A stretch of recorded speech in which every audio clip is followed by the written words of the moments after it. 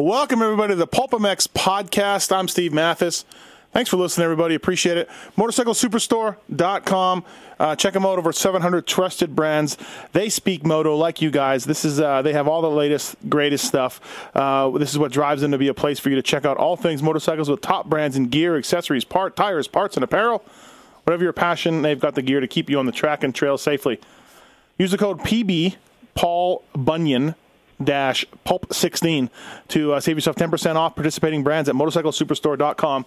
Now, you may notice this is just a PulpMX podcast. It is not on RacerX podcast because I think maybe this podcast won't appeal to everybody who downloads on the RacerX ones, and that's fine. You guys can all suck it. We're putting it on PulpMX. It's something I've got a request from people over the years of doing. I did a couple of these with my buddy Mark Robitaille a few years back about sort of growing up in Manitoba and racing and things that I raced with and buddies I raced with. And so I thought we'd do it again. I thought it was fun, and we had some good laughs. And like I said, people seem to enjoy it. So nothing about the latest National and nothing about the latest Supercross or silly season. This is just strictly a fun little deal that we're going to do tonight. And appreciate you guys listening. Appreciate Motorcycle Superstore coming on the RacerX podcast show, and I'm giving them a freebie with this Pulp show. With me on the line, a good buddy of mine. He's older than I am, but he's pretty much been a friend of mine for a long time and known me, probably since I was pretty little. Manitoba racer and my friend Lawrence Hamm. What's up, Lawrence? How are you? I am doing well. Enjoying the fact that there is no snow on the ground anymore, and we're back on the bikes here in Manitoba. Yeah, and like I said, you probably remember me when I was 10 or 12. I don't know how much older you are than I am, but you remember me from when I was probably pretty little, huh? Absolutely. I can remember you and your other good friend Kurt Wyatt as snot-nosed little pukes zipping around the racetracks here in Manitoba. Yeah, it's kind of funny. That's for sure.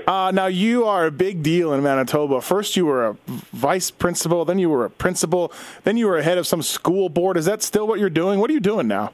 I'm a CEO and superintendent of schools here in Winnipeg. Yeah, like real big deal, real important. Yeah, and I'm also the chair of all independent schools in the province of Manitoba. So, that keeps me busy and pays the bills during the week. Ah, that's good. And you're still riding and racing, and your daughters are into it.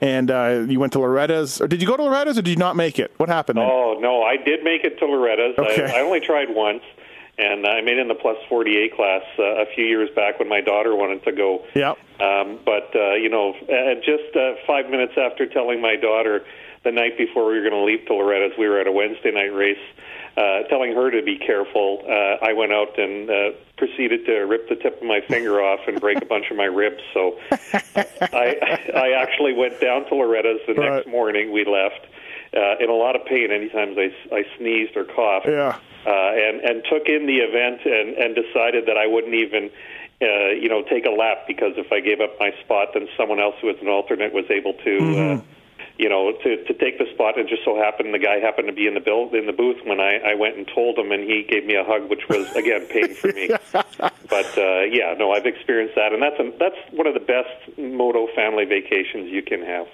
What's funny is, okay, so like to me, you're just Lawrence Hamm, okay?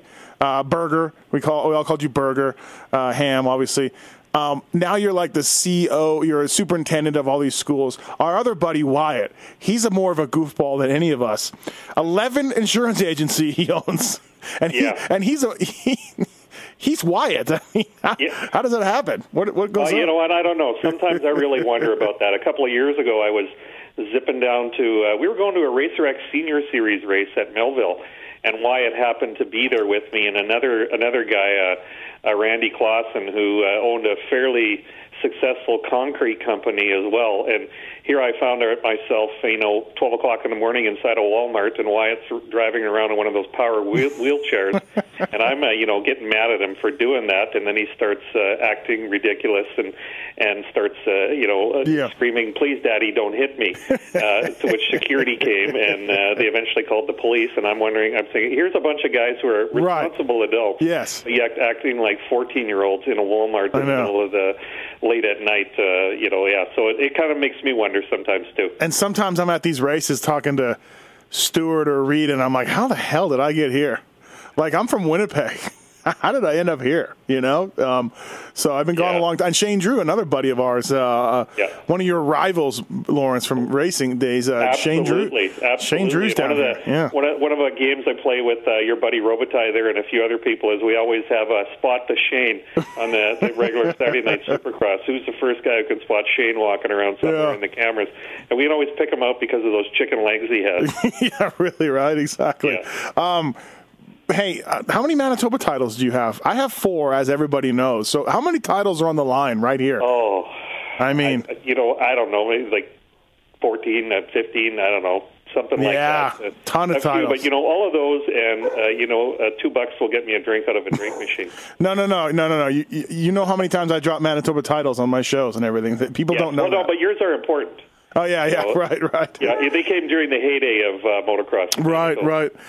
You still got your 500 motor in the aluminum frame? You still got that thing? Absolutely, I do, and I enjoy riding and racing that every once in a while. I raced it actually at Loretta Lynn's area qualifier last year, and it was quite the show when I pulled up in the plus 45 that thing's got to be a handful. But you've always been a 500 specialist, Lawrence, always. Well, I think that has something to do with my height and my weight, and especially the latter of that now that I'm getting a little bit older. Yeah. No, it's a pretty cool deal, for sure. I've checked it out, so it's a nice thing. So how much are you getting out and racing nowadays? Actually, I'm racing quite a bit because my kids are really into it now, and that's the wonderful thing. I have 3 daughters, and all of them race. My oldest and my youngest are really at it. My middle one can take it or leave it. She just likes to ride.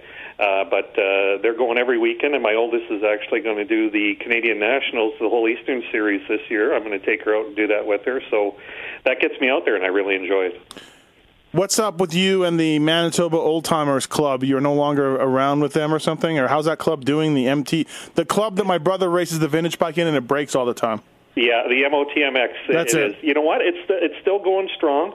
I helped start that up a number of years ago and was the president of that up until last year. But since my kids have gotten into racing a little bit more, and it was impossible for me to make the entire schedule, I just decided to step back for a little bit of time, and it's still going strong. I was at the races on Sunday here in Manitoba, out in Morden, Manitoba, and they had an event probably about 30 minutes away from the track that we were at, where the old timers went out and rode. So it's still going strong. It's just another group of old guys that's out there running it now. I guarantee you my brother was a piece of crap old Yamaha broke if he was there. Well, he probably spent the entire day trying to jet that thing. I know, right? Your brother is the jet master.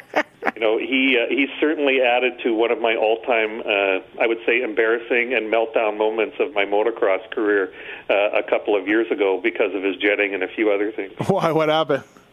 Well, let's just say I had a 1983 CR480 that I was out, and I had restored the entire thing, and I was out racing the vintage class. And it just wasn't running right. So, of course, Jason, having all of his jetting prowess, tuning expertise, right. Oh, yeah. He came over and he knew exactly how to fix it. So he rejetted my bike for me and did a few other things. And I went out for the moto and took off. And the thing was running, I don't know, it was running like a vacuum cleaner at some points and like it had an NOS system, thrown into it with nitrous at other points. So it was just horrible, and then my seat happened to fall off, so here I am riding around the track, and your brother's catching me every lap because I sit down all the time when I ride, and I'm plugging the airbox, and lap by lap he's catching up to me, and on the last corner of the last lap, does he not run into me and ram me and then decide to pass me and pump his fist over the finish line, screaming, yeah, as he crosses. Yeah. And I had a meltdown at that point. It's kind of like my meltdown with you. Yeah. Right? Yeah, it was 24, 23 years earlier, back in, I think it was now, 1990. Where were we? We had gone to Detroit Lakes, Minnesota. Okay, and was some kind of, they have a rock festival or something out there every summer. And we were going there for like a stadium cross. Yeah, it was outdoors, right? It was it was outdoors, right? It was in like their horse racing track, and I was a guy who liked to follow the dollar, and there was some money up for grabs, so we went there, and Steve, you joke about it all the time, but right around that point, point, you were the real deal. You were a fast up and coming pro, and you came along, and it happened to rain that weekend. Yeah, it rained. And, did we travel together, or was I with my dad and you were separate? We just went. No, you were with me. Oh, okay. All right. Okay. This was completely separate. All right. And it just so happened that I had got a bunch of Smith goggles from the local distributor here, being the factory rider. And I'm using air quotes there because I'm not taking myself serious.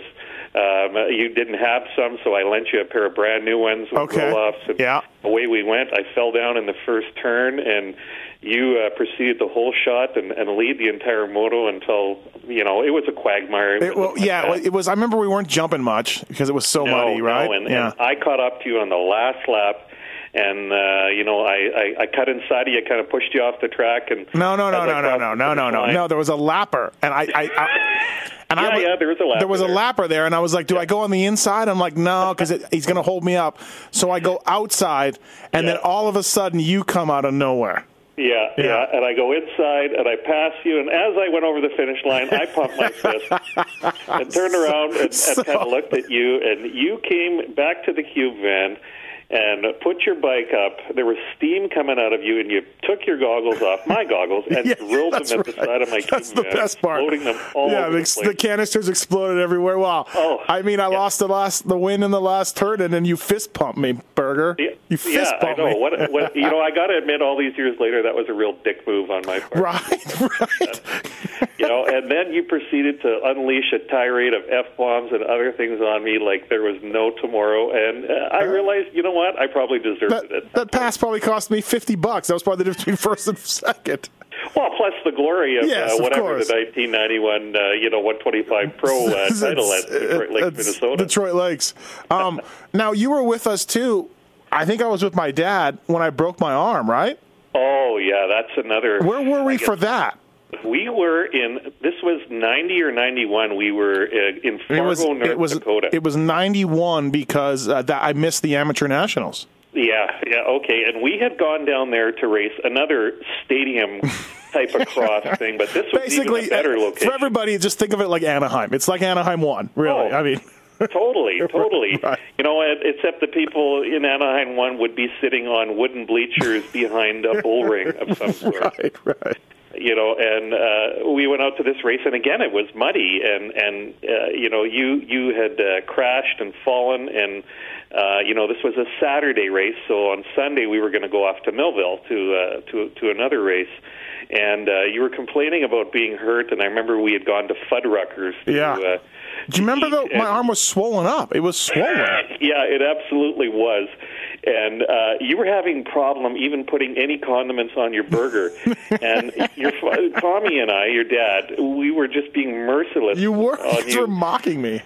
Calling you a wuss, calling you a pussy, et cetera, et cetera. And my now wife and then girlfriend, Susan, was along and, took pity on you. Yes. And I remember your dad just kept saying, this is BS. We're going to Millville tomorrow and, telling you to suck it up. And somehow we ended up at a movie, too. Yeah, we went to a movie. Movie, and I had to lift my arm up with my other arm. I couldn't lift it up. So I put my arm on the armrest, I remember, and laid it there until my dad, hit it. Like, you want some popcorn, and elbowed me, and I just about passed out again. Yeah, but Susan did take pity on you at that point, and I remember, I was just like, oh, man, maybe this guy is Jeez. Yeah, maybe you shouldn't be going to Millville tomorrow, Tommy. And he's like, no, we're going. Turns out my arm was broken. Broke my arm. Yeah. Go figure, right? So I guess, I guess the score is kind of for you here. I guess I was kind of a dick that time. Yeah, exactly. I remember that. I think I went down in practice. I think I had to sit around the whole day and the whole night and the whole thing with a broken arm. Yeah. And it cost me. I'm still bitter because I couldn't go to the Amateur Nationals in Canada, which is like the Loretta Lynn's of Canada. Yep. And Shane Langdale, who I beat pretty much a lot, or regularly, let's say, got third. And so I probably could have done pretty good. So, because that was the year after year. Let's not forget this. The year your Wow. famous 1990 500cc, amateur championship. Well, I didn't really want to bring that up, but yeah. Well, being a man that you are, I think that was out in Ontario at Moto Park or something. Yeah, I was also good on the 500. Oh yeah, that's back when men were men. Hey, what do you? It's funny to talk to people years later, but what do you remember about my dad? He was pretty much insane with my brother. He was Tony Alessi Jr., Senior, I guess, with my brother. A little better with me. When I look back on it, like I remember one day at Winnipeg track, Lawrence, it was we showed up with hard pack tires and 3 bikes, 3 pro classes I was racing. Yeah. And we showed up at Winnipeg with hard track stuff. It had rained the night before. He changed everything to mud, 6 tires, sprockets, everything else to mud tires. Yeah. Then for the second motos, it was dry again, and he put all the hard pack tires back on, 6 tires, Yep. six sprockets. And I remember just thinking, this guy's nuts. That was Tommy. He was serious about racing. He was, wasn't he? He was just all over everything. Right from the first time I remember really seeing Tommy, a Mr. Serious, I think was, what year did you have 2 KX80s? Was that 88? 88. We had 2 80s. Yeah, practice bike and a race bike. Yeah, and he was, and that was at Winnipeg as well. He was dead serious, and he had them set up, he had them shined up, he had everything going on, and checking pressures, doing things that no one else would even think of. I know, it's crazy. He was out there, and he was dead serious about it, and you better perform. He was very angry sometimes at my brother.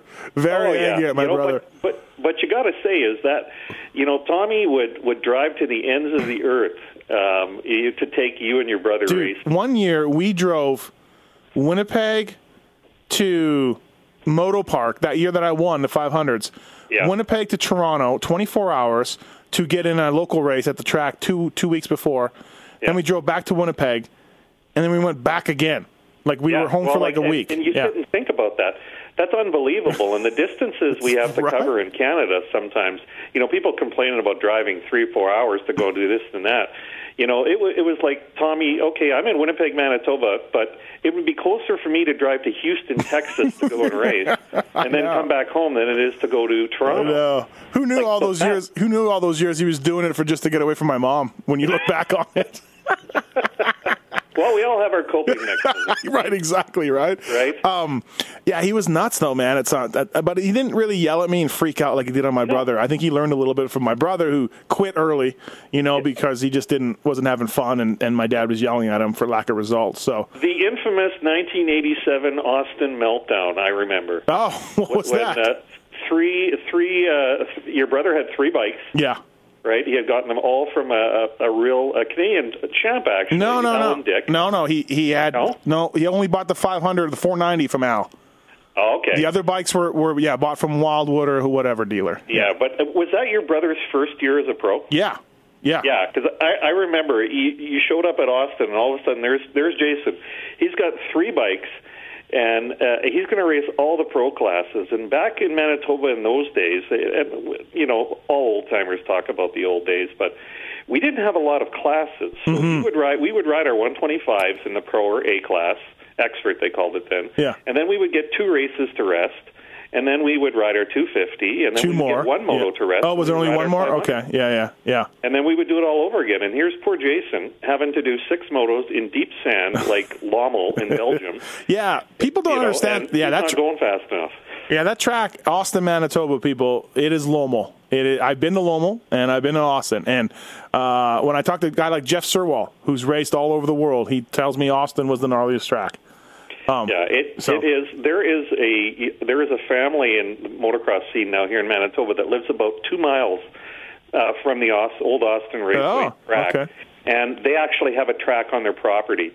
And when I went and rode there this year with my kids, I was having flashbacks of Alfred, the old English guy, and talking about how wonderful his facility was. That's for sure. Yeah, he really liked it. We had our Canadian nationals there forever with rollerball and everybody for 15 years, 20 years, right? All rollerball. Oh man, you got to say that name, man. That brings back some. Well, I'll get to rollerball. Yeah, I do want to talk about rollerball. How many years did you have Hondas for? You rode Yamahas like 1 or 2 years, late 80s, Yeah. Other than one that, year I got a Yamaha, got some Yamaha Sport. But okay. I had.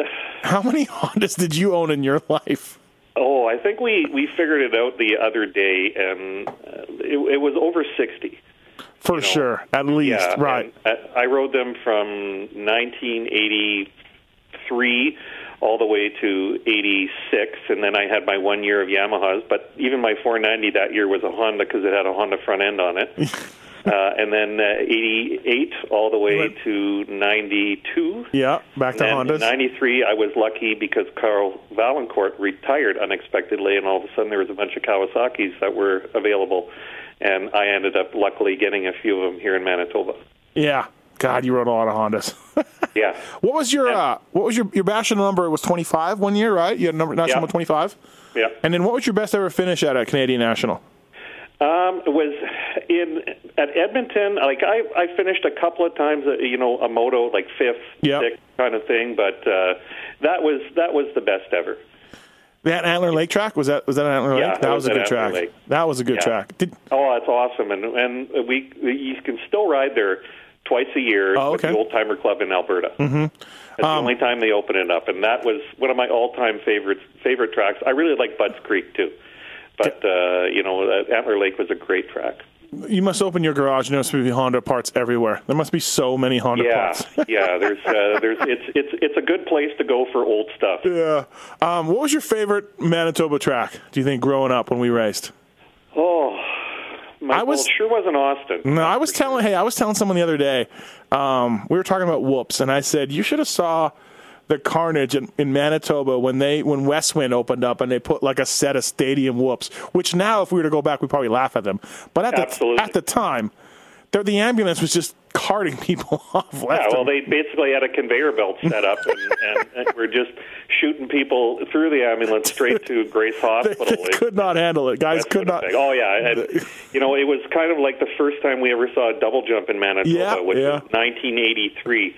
And I still have some pictures of that. It was East Selkirk, Manitoba, and people were lining up, and there were guys, there were like pros at the time, literally sitting at the end of the straightaway looking at it, shaking, and then taken off to do it, and a couple of guys broke their legs that day, and it's a new obstacle. You don't know how to do it. And, oh, yeah, and it was like, a bunch of rubberneckers at a car accident waiting for it to happen, and so, it was just that at one after the other. Favorite track? My favorite track, okay. I really liked the Winnipeg track, but my favorite track of all time would you liked the Winnipeg track because you could get good starts and hug the inside. Basically. Right. Well, those arena cross skills. My favorite track probably was Brandon Ski Hill. Oh, yeah. And we only raced there a couple of times. Yeah, I only did it on the 80s. Yeah, I did it when I was a kid. Yeah, it was awesome. It was a real natural track up and down a ski hill. And it was just great terrain. They held a national there in 1987, like a Canadian Pro National, and that was just a great motocross track. Worst one. Worst motocross track. I'll go. Oh my word! My favorite one was probably Melita, although. Melita was. Oh yeah, I forgot about Melita. Being strung out in fifth, sixth gear. Yes, I remember putting a 47-tooth rear sprocket on my CR500 and being scared. Remember that big double in the back, the uphill one? You were just G'd out, and that thing had been 60, 70 feet going up a hill. It's kind of like Larocco's Leap a little bit, right? Yeah. And I've ridden that Redbud too, and that was basically it. And there was a huge gap there too, as well. Yeah. So if you didn't make it, Larocco's Leap has flat. And please, I'm not undermining Larocco's Leap by any means, but the penalty to not make that, you're landing in a valley. Yeah, exactly. Going uphill. And my worst one might be St. Jean. God, I hated St. Jean. Yeah, that was it was either feast or famine there. It was bone dry most of the time and rock hard. And, it got quite dusty and a little dangerous at times. I hated that place. Mm-hmm. I hated it. What about you? We raced at some pretty shitty tracks over the years. Yeah, we did. We raced at at some pretty what do they say in MXA, Chicken Licks raceways? Yeah, pretty much. Right. We raced at some pretty brutal places. But you know what? I can't really say any of them were my least favorite tracks. You know, when I wasn't in shape, I hated going to Austin. Yeah. I'll just say that. Well, yeah, I always did pretty well at Austin. I wasn't great, but I liked it, and I did pretty well. And I felt like that was the spot I lined up for my first ever Pro National, the Canadian one, and ate shit in one moto and ripped my jersey open. And the other one, I finished. I think I finished right outside the points. I was really bummed. Like I just. Well, because back then the points only went to 10th place. Oh, did they really? Yeah. Oh, I thought they went to 20th. You know, okay. CMA days, at one point, they only paid top 10, and then they went top 15. Yeah. And that was it. Oh, wow. How many Fargo Arena crosses do you think we have under our belts combined? Fargo, Barn Cross, Arena crosses. 20. Dude. It seemed like we went there twice a year for 5 or 6 years, and then we had one year for the other years. Yeah, and those were absolutely great times.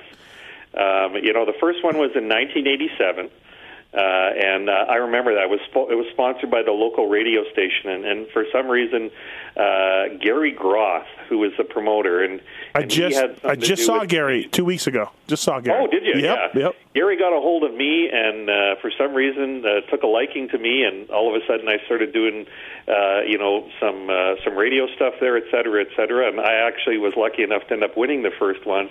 So that became, you know, a regular for us from like 1987 to 92, 93. I can't remember the last time. Maybe 95 was the last time. Yeah, it might have been later. It was later than that, for sure. Yeah. Do you remember when Donnie Schmidt showed up and just smoked everybody?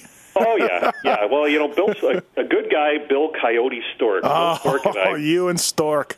Yeah, we had a real battle. You know, it was the American versus the Canadian kind of thing. Yeah. We had that going on for quite a while there, and Bill and I are still good friends. We still talk to each other every once in a while, and that was something. And then Donnie Schmidt showed up. That was 1989. 89. He was number 9 in the U.S. Yeah. And he showed up on his pro circuit 125 because he was a privateer then. Yeah.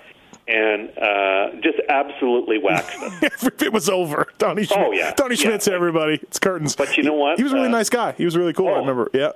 Super, super nice guy. Like, salt of the earth, you know, kind and considerate. You would never know that he was a legit star. Oh, yeah, for sure. And I can remember back in 1993 going to the USGP, and I was going to go and try to qualify.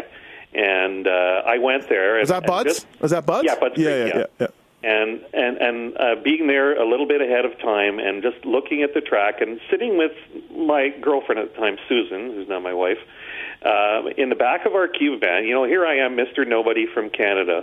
And here walks by Donnie Schmidt, the world champ at the time, you know, stops, talks to me, you know, say, "Hey, Lawrence, how's it going?" Remembered who I was.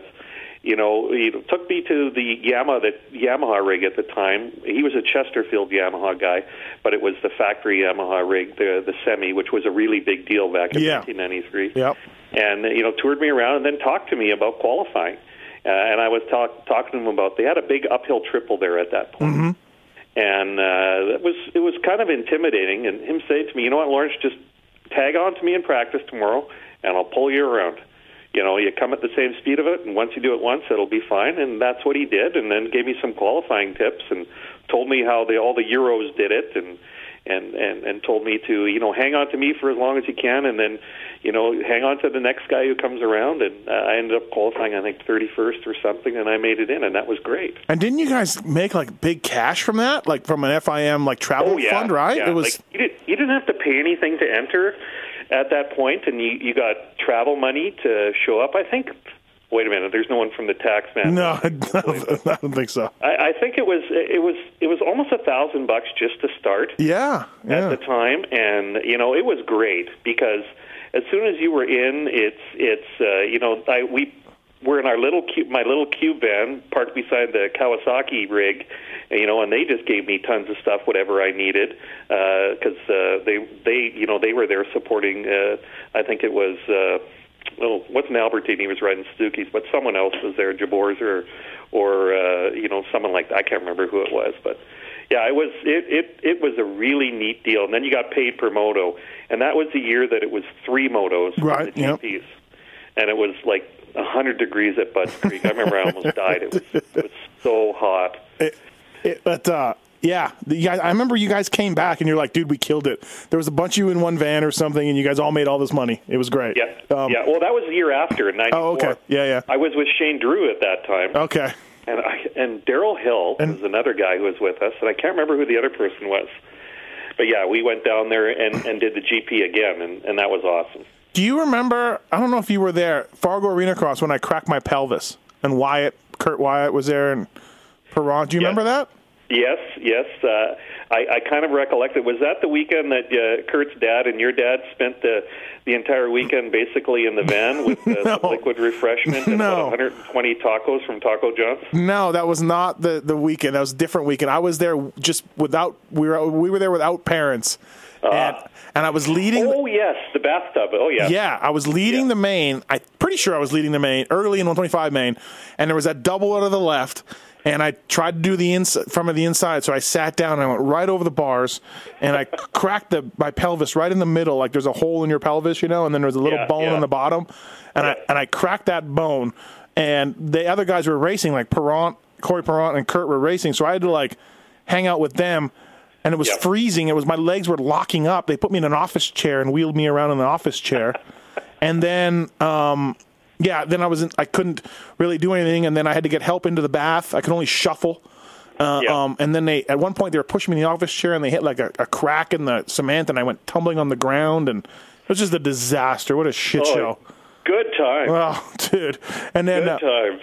And then I had to drive with 2 feet on the way from my Kurt's house home, and it was in the snow, and oh god, it was so much. Yeah, well, because of course your friends at the time, they wouldn't even consider trying to help you. No, because you're being a wuss. No, exactly right. Yeah. But man, I wonder how much sooner we're gonna die, Lawrence, because of inhaling all those smoke at Fargo Arena Cross. Oh yeah, you could literally. Cut it with a knife. It was so thick in that place. And there was kerosene heaters going and horse racing music to start the event off. I don't know if you remember that. Yeah, that's right, yeah. Yeah, they would play the post for horse racing. That's how they would start things. And, it was just, it was awesome. That was great times that were there. No doubt. And then, you're racing in expert. At one time, people don't... you were pretty fast. Shane Drew was number 6. Don Forma was number 5. Earl Reimer was number 11. Daryl Martins was around, who was certainly fast enough to podium a Canadian National, but he wasn't racing them. Manitoba, I've always yelled at these shows I'm on about how Saskatchewan even produces, Moffenbauer and Brett Shurey and Blair Morgan, and Manitoba can't produce anybody ever. But for a little bit we did. For a brief window, we had Formo, who was number 5, and. Yep. And Drew raced her all the time. And then, like I said, you were a fast pro. It was, for a while, and Kim Hood, who can forget Kim Hood, who was still haul ass. No, absolutely. So, Manitoba had something going on for about a 5-year stretch there. Yeah, no, absolutely. But I think the key there was we all traveled. Yeah. You get to a certain level, and then you just didn't, you could be the big fish in a small pond, or you could get out of that small pond and travel around. And you get better when you travel and you race against people that you don't know. And let's face it, motocrossers are mental people. Their egos are fragile, and a lot of times I've heard you say they're head cases, and they are. And, when guys race just locally, they kind of sometimes fall into this, okay, this is where I belong, and this is where I'm going to ride. I'm a second-place guy. I'm going to ride here. But then you go out and race someone who you don't know, who might be faster than you, and you're like, screw that. I'm going to go here, and I'm going to race, and you just get faster doing that. Yeah, no, absolutely. And it seemed like our pros stopped doing that at some point. They stopped traveling. They stopped caring. They were happy to get the local purse money or whatever, Yeah, I know there were years back when the contingency dollars were going, and I know, Steve, you were a chaser of that. But, I would run to Saskatchewan on Saturdays to race. Yeah, we did that too. Contingency, and then come back to Manitoba and race on Sunday, and then you'd be off wherever to go ride a national the weekend after. I think I want to say I made 14 or 16 grand in contingency one year, which I was 16, 17. That was pretty cool. Yeah, well, that's got to be back in the day. And what 16, 17-year-old, is driving around in a cube van with a bunch of bikes, and then, of course, we can't forget the Steve Cycle juggernaut. Who could forget? First of all, I was 16, 17 trying to pick up chicks, and my only vehicle was a Ford box van. That was my only vehicle. That was it. Yeah, well, what father doesn't want to see a cube van pull up to their house to pick up their daughters? You always had a sweet one. You had a box fan forever. Yeah, I had. I was talking to Michaela, my daughter, about that the other day, and I had 4 in total. Did you? Oh, I saw you had the same one every year. No, they were different ones, but they always were painted the same, and had a little bit of a different, maybe deckling or whatever, depending. LHR, Lawrence Hamm Racing. Oh yeah, boy, no one ever lets me forget about that. I tell you. Well, you're in my phone as LHR. You're in my phone as LHR. Yeah, yeah. Well, the things we do when we're young and full of ourselves. But you, right? you always had a box fan. They were always set up good. Drew had a sweet setup box fan too all the time, and that's all I wanted. I just wanted to join LHR Racing and get a box fan, right? Yeah. Mark Maddock was the first. He was the trendsetter. Oh, here was in he? Manitoba. Yeah. He got the first box fan from Roy Borton from KBH Racing, and that's funny. And then we all had to have them. And they were fairly cheap. They were like you can get a Grumman box and a Ford front, and go to town, right? Yeah, absolutely. And it provided you with a place to live. You know, there were a few winters you stayed in Florida or wherever. That's where we lived in. Did you ever purchase anything from Steve Cycle? Oh yeah. Did you? Good. I think our family was Susan was one of your first customers. She bought a high-end Cinezalo, like neon-colored gloves from you, padded ones that looked like they were out of Star Wars. Yeah, Stanton. Hey, Stanton still wore them. He wore them last year for the vet race. He busted them out for that vet race. Yeah, those were cool. Yeah, well, Susan doesn't count. I mean, you yourself. Oh yeah, no, I did. I came in there obviously to I don't remember that. Mock me, praise you, right? Mock me. Yeah, well, basically that's what good friends do, to mock you and to do other things. But no, I bought some stuff for you, and to sit back and watch you tear into some of the motors or some of the suspension or other things that were dropped off for you. I know. I was 16, 17. My dad was like, "We're going to open up a store," and I'm like, "Okay." And, basically that's how it was. I remember he picked me up one day from school and said, "Hey, we're going to the bank," and I'm like, or maybe it wasn't from school, maybe it was just from the home. "Hey, we're going to the bank," and I'm like, "Okay, why?" I got 3 new CRs. I'm gonna co-sign for you. You're gonna get 3 new CRs, 125, 250, 500 in 1990, and I'm like, okay, $16,000 or whatever it was.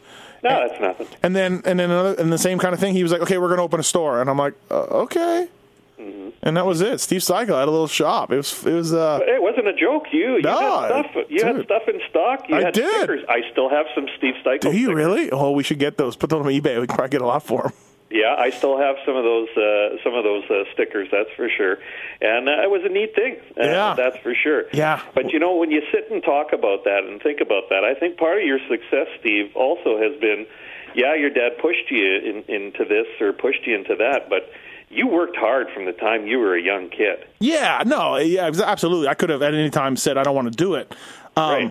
When he got on me, instead of telling him to F off, like say my brother did, I was like, "I'll show you." Do you know what I mean? Like, I'm going to show you, and I would work harder or do more motos, or he would take my seat off to get me to stand up or disconnect the rear brake, or whatever. And I'm like, that's fine. Like I was more of that kind of attitude, Yeah, but you weren't like, maybe some of the young people these days who are 15 and, okay, when am I getting my new bike? When am I getting this? When did you start working at Kendall's?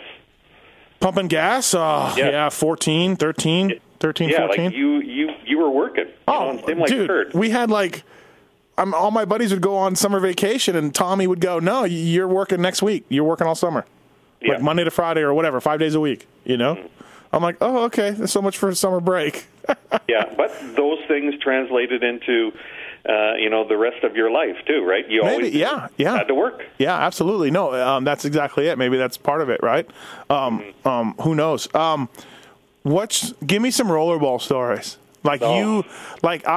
Obviously he was my hero. I talk about him a lot, but I was a little kid.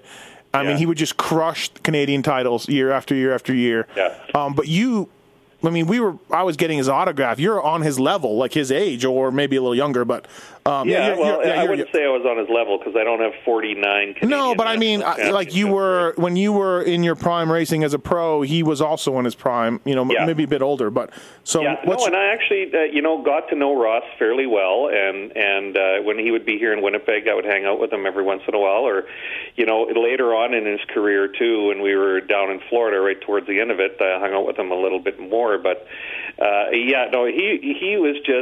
was a beast, right? He would outwork, do whatever anyone else, do whatever it took to beat someone, basically. And he was a little bit of a party guy too. He enjoyed, let's just say, maybe meeting some new people in every town that he went to. Well, it was a year he missed half the summer because he got thrown out of a bar, right? Yeah, I happened to be in Saskatchewan at that point. Were you there?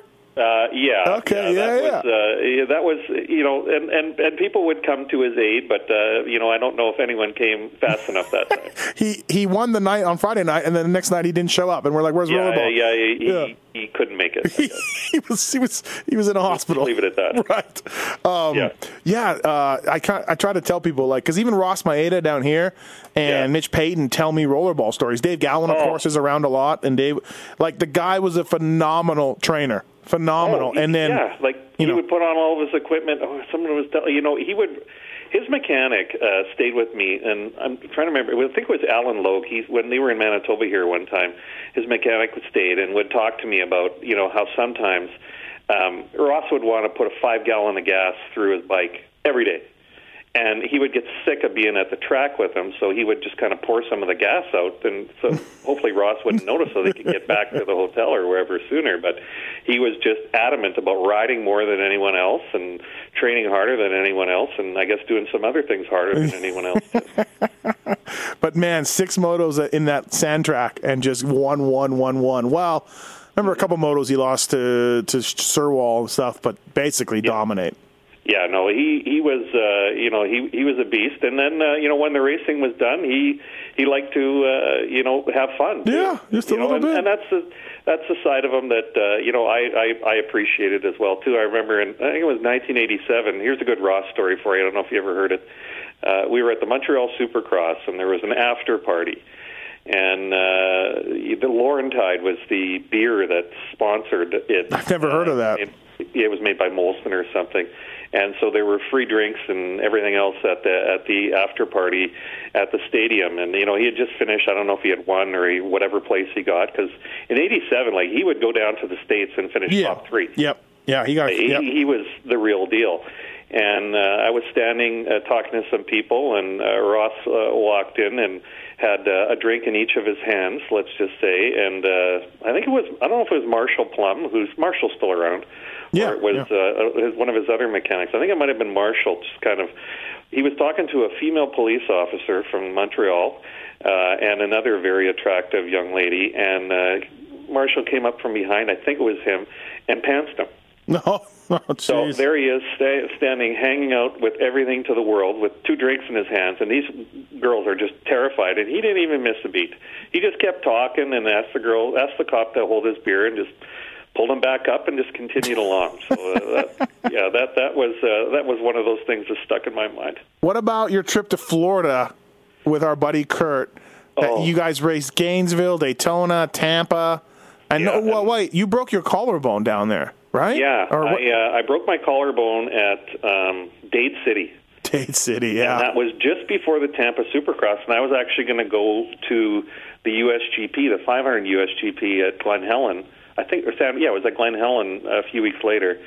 And Don Formo ended up taking my spot and my bike and going out there to race.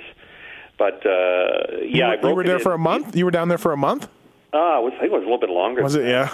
Yeah, it might have been like 6 or 7 weeks at that point. And I came over a jump and, crashed into a rider that was, fallen down. Yeah. And then Shane Drew came, of all people, over the jump and ran into the back of me, and my shoulder went through my handlebar and busted my collarbone. Jeez. I had to, end up, basically hopping on a plane after escaping the hospital, Kurt stealing my x-rays, and flying home to get my collarbone looked at because they wanted to operate on me down And you there. just left our buddy Kurt down there? I just left him. He was 17, 18 at, or 18 at the time. He had my cube van, all my bikes, everything like that. And I think his mom or his dad flew down and drove back with him. Oh, that's funny. And did you ever go to California or no? Yeah, I'd been there, but not as much as just zipping down to Florida or going to another place. It's just easier from Manitoba for sure. Yeah. I did both. I went. Tommy and myself and Kyle Peisko, remember him? We went to Croom. Yep. We went to Florida for like 3 weeks, 2 or 3 weeks. We caught Atlanta and Miami Supercross, and then we went and rode Croom for the rest of the time, and then went to California twice. Once by myself, and then in the cube van, and then once with a guy named Eric Hansen. Remember him? And I still see him running around on off like a dual purpose bike. Oh, do you? Yeah. And we went down also too for like a month or whatever. And I was like 16, 17, 18. And you're missing school. You're like, nobody, like, hey, mom, dad, I'm going to miss school and go riding. All right, go to California. Here you go. So funny that way. Like, you look back and you're like it was crazy that they would let me go. It's awesome. But, Well, I can remember being 15 years old and hopping into a van with 3 other guys who were 16, 17, and driving to New Brunswick, which is completely across Canada. It's like 40 hours from here. Oh, no. And I was gone for like 3 weeks, and my parents just let me go. Yeah, it's crazy, right? When you think about the stuff that, both of our lives have just revolved around racing motorcycles and all over the place, all over North America even, Yeah, and that was before cell phones or any of that kind of stuff. So, like, I might call my parents every once in a while to let them know how I did. And, right. My dad never really asked me. All he always asked me is how much money I made. But that was the first question that came out of his mouth. Yeah. Well, hey, but back in the day, like, we talked about contingency a little bit. Yeah. If you did well in all 3 pro classes with the payback and everything, you could probably make what? Were you making $500-600 a weekend? Oh, more than that. Yeah. Well, if the people from CRA are listening, then no. But it was $300 per class from Honda for a win, and then there was your track money, which could be $400 or $500 per class. Yeah. So you would kill it those days. When I got to be pro, it was never that good, but back in the day, I heard it was. Yeah, no, and there was more support that was available, and from the manufacturers and stuff like that. Yeah. Whether it was delayed billing or me trying to make sure I got to the warehouse before Shane Drew did to get the good come ride with us bikes that were they had those test driving things at those times. I got 2 of them. Yeah. Yeah. And then you had to return them back so they would get crushed. And I remember the first time going there the same time as Shane, and he rolled in this bike that had bent rims and all this other crap on it, and I rolled in a bike that I had, restored nicely. Uh-huh. And Shane's like, what are you doing? They're just going to crush these things anyways. Realize, okay, he's a lot smarter than me. Wait, I had to pay for mine and keep it, but I got it really cheap. Yeah, they did that too. Oh, okay, yeah. All right. There were some that I guess were imported or brought into Canada without paying duties or tariffs or something. Oh, okay, so then they could crush them. Those I guess some kind of rule like that because they were never supposed to be for sale. Yeah, I got 2 125s, and I want to say they were $1,500 each in 1990 and 91 or 92. Yeah, it was cheap. It was a great deal. Yeah.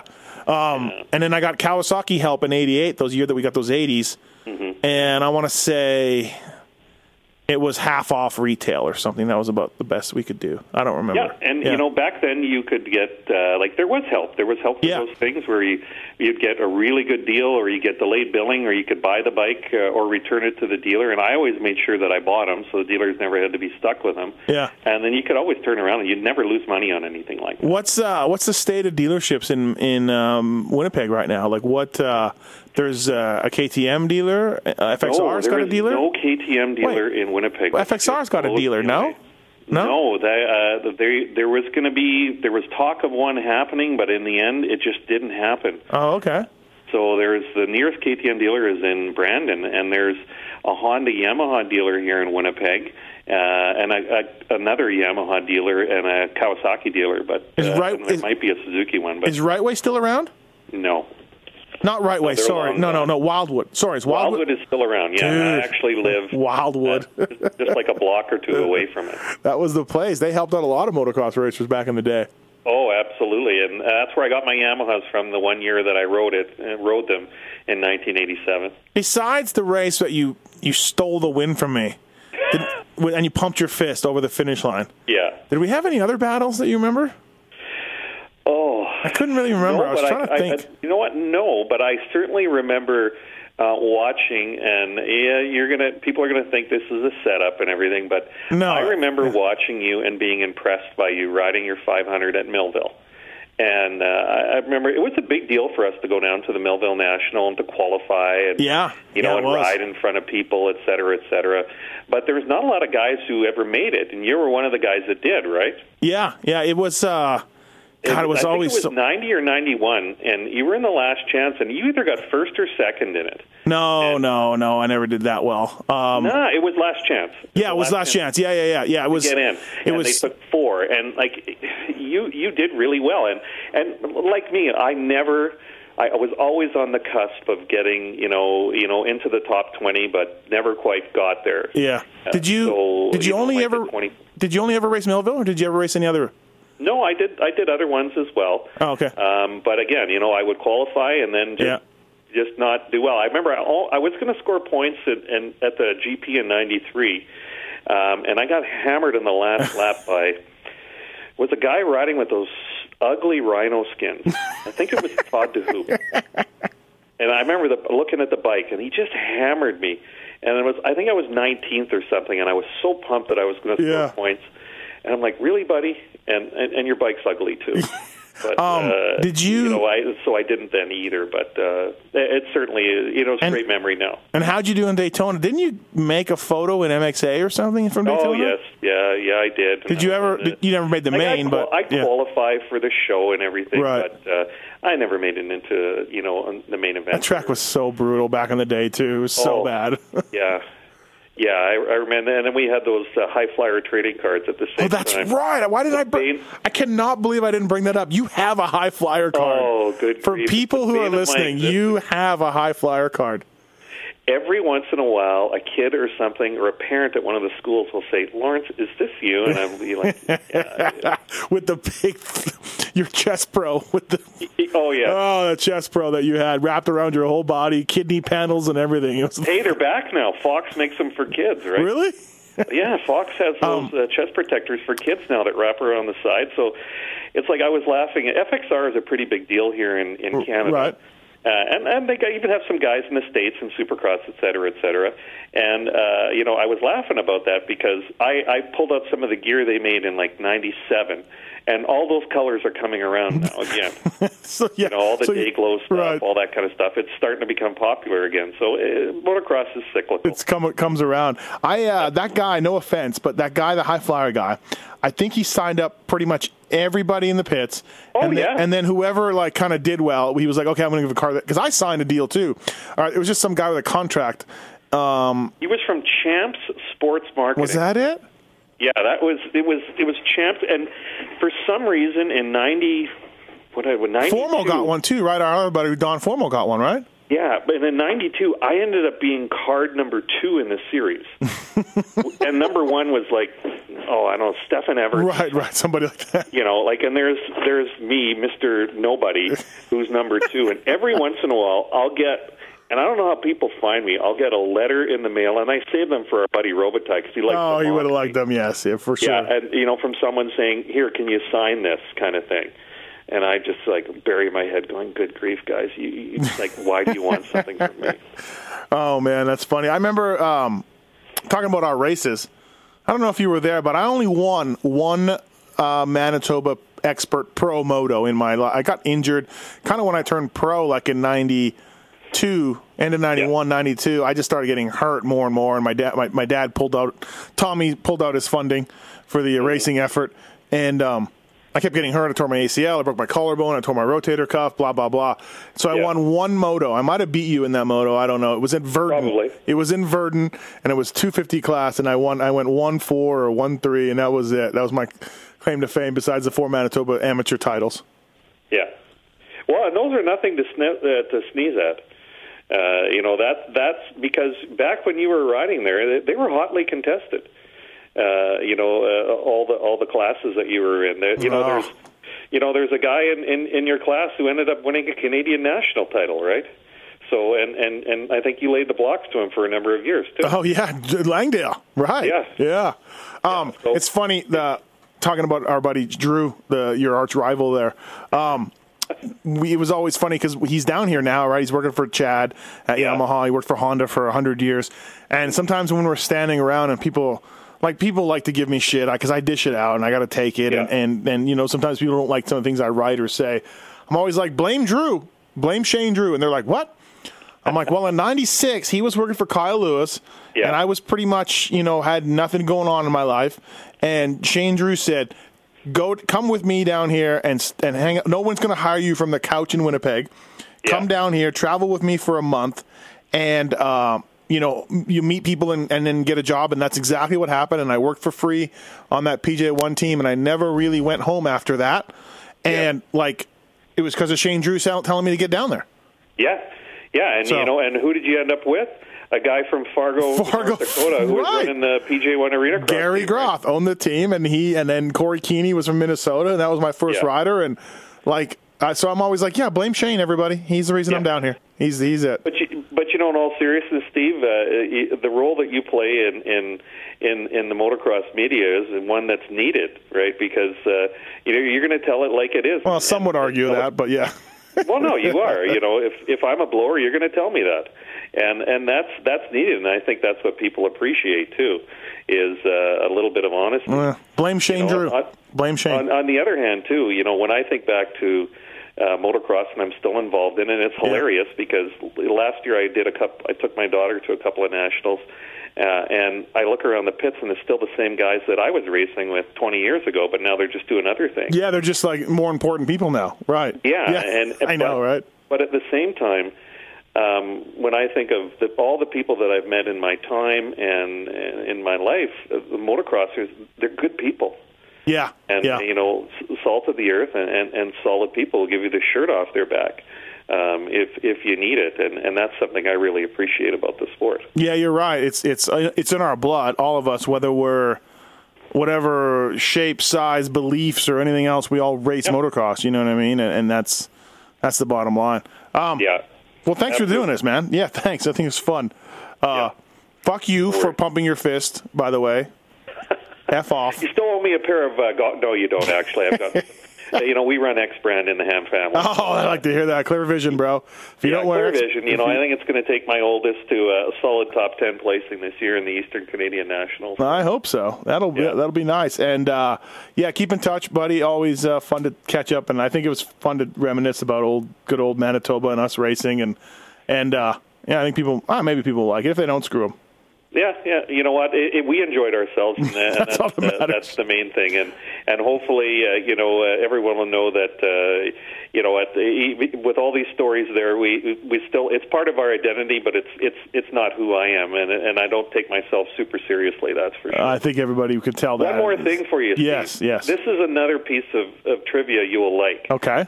I am currently sitting in my home, and now my home for me is like the equivalent of you moving into Tim Ferry's childhood home and living in the place that he grew up, because that's right. Donnie Gill, a guy who was here in Manitoba, an icon, I actually ended up buying his parents' house. Right, the best rider in Manitoba for maybe 5 years, an Ironman, before your time, a little before your time. But I was the little guy hanging around him. Yeah. We did a little bit of, but the opposite way. So when he was winning everything, I would ride my bike over here and just kind of look at all the bikes, because he was a Yamaha factory rider, like a real one, and then a Honda rider too. So you loved Donnie Gill so much you moved into his parents' house. Oh yeah. So maybe that's creepy. I don't know. You probably should have left that part out. Yeah, probably. You can cut that out. All right. Thanks for doing it, Lawrence. LHR. Thanks. I appreciate it. And keep in touch, man. All right. Take care. See ya.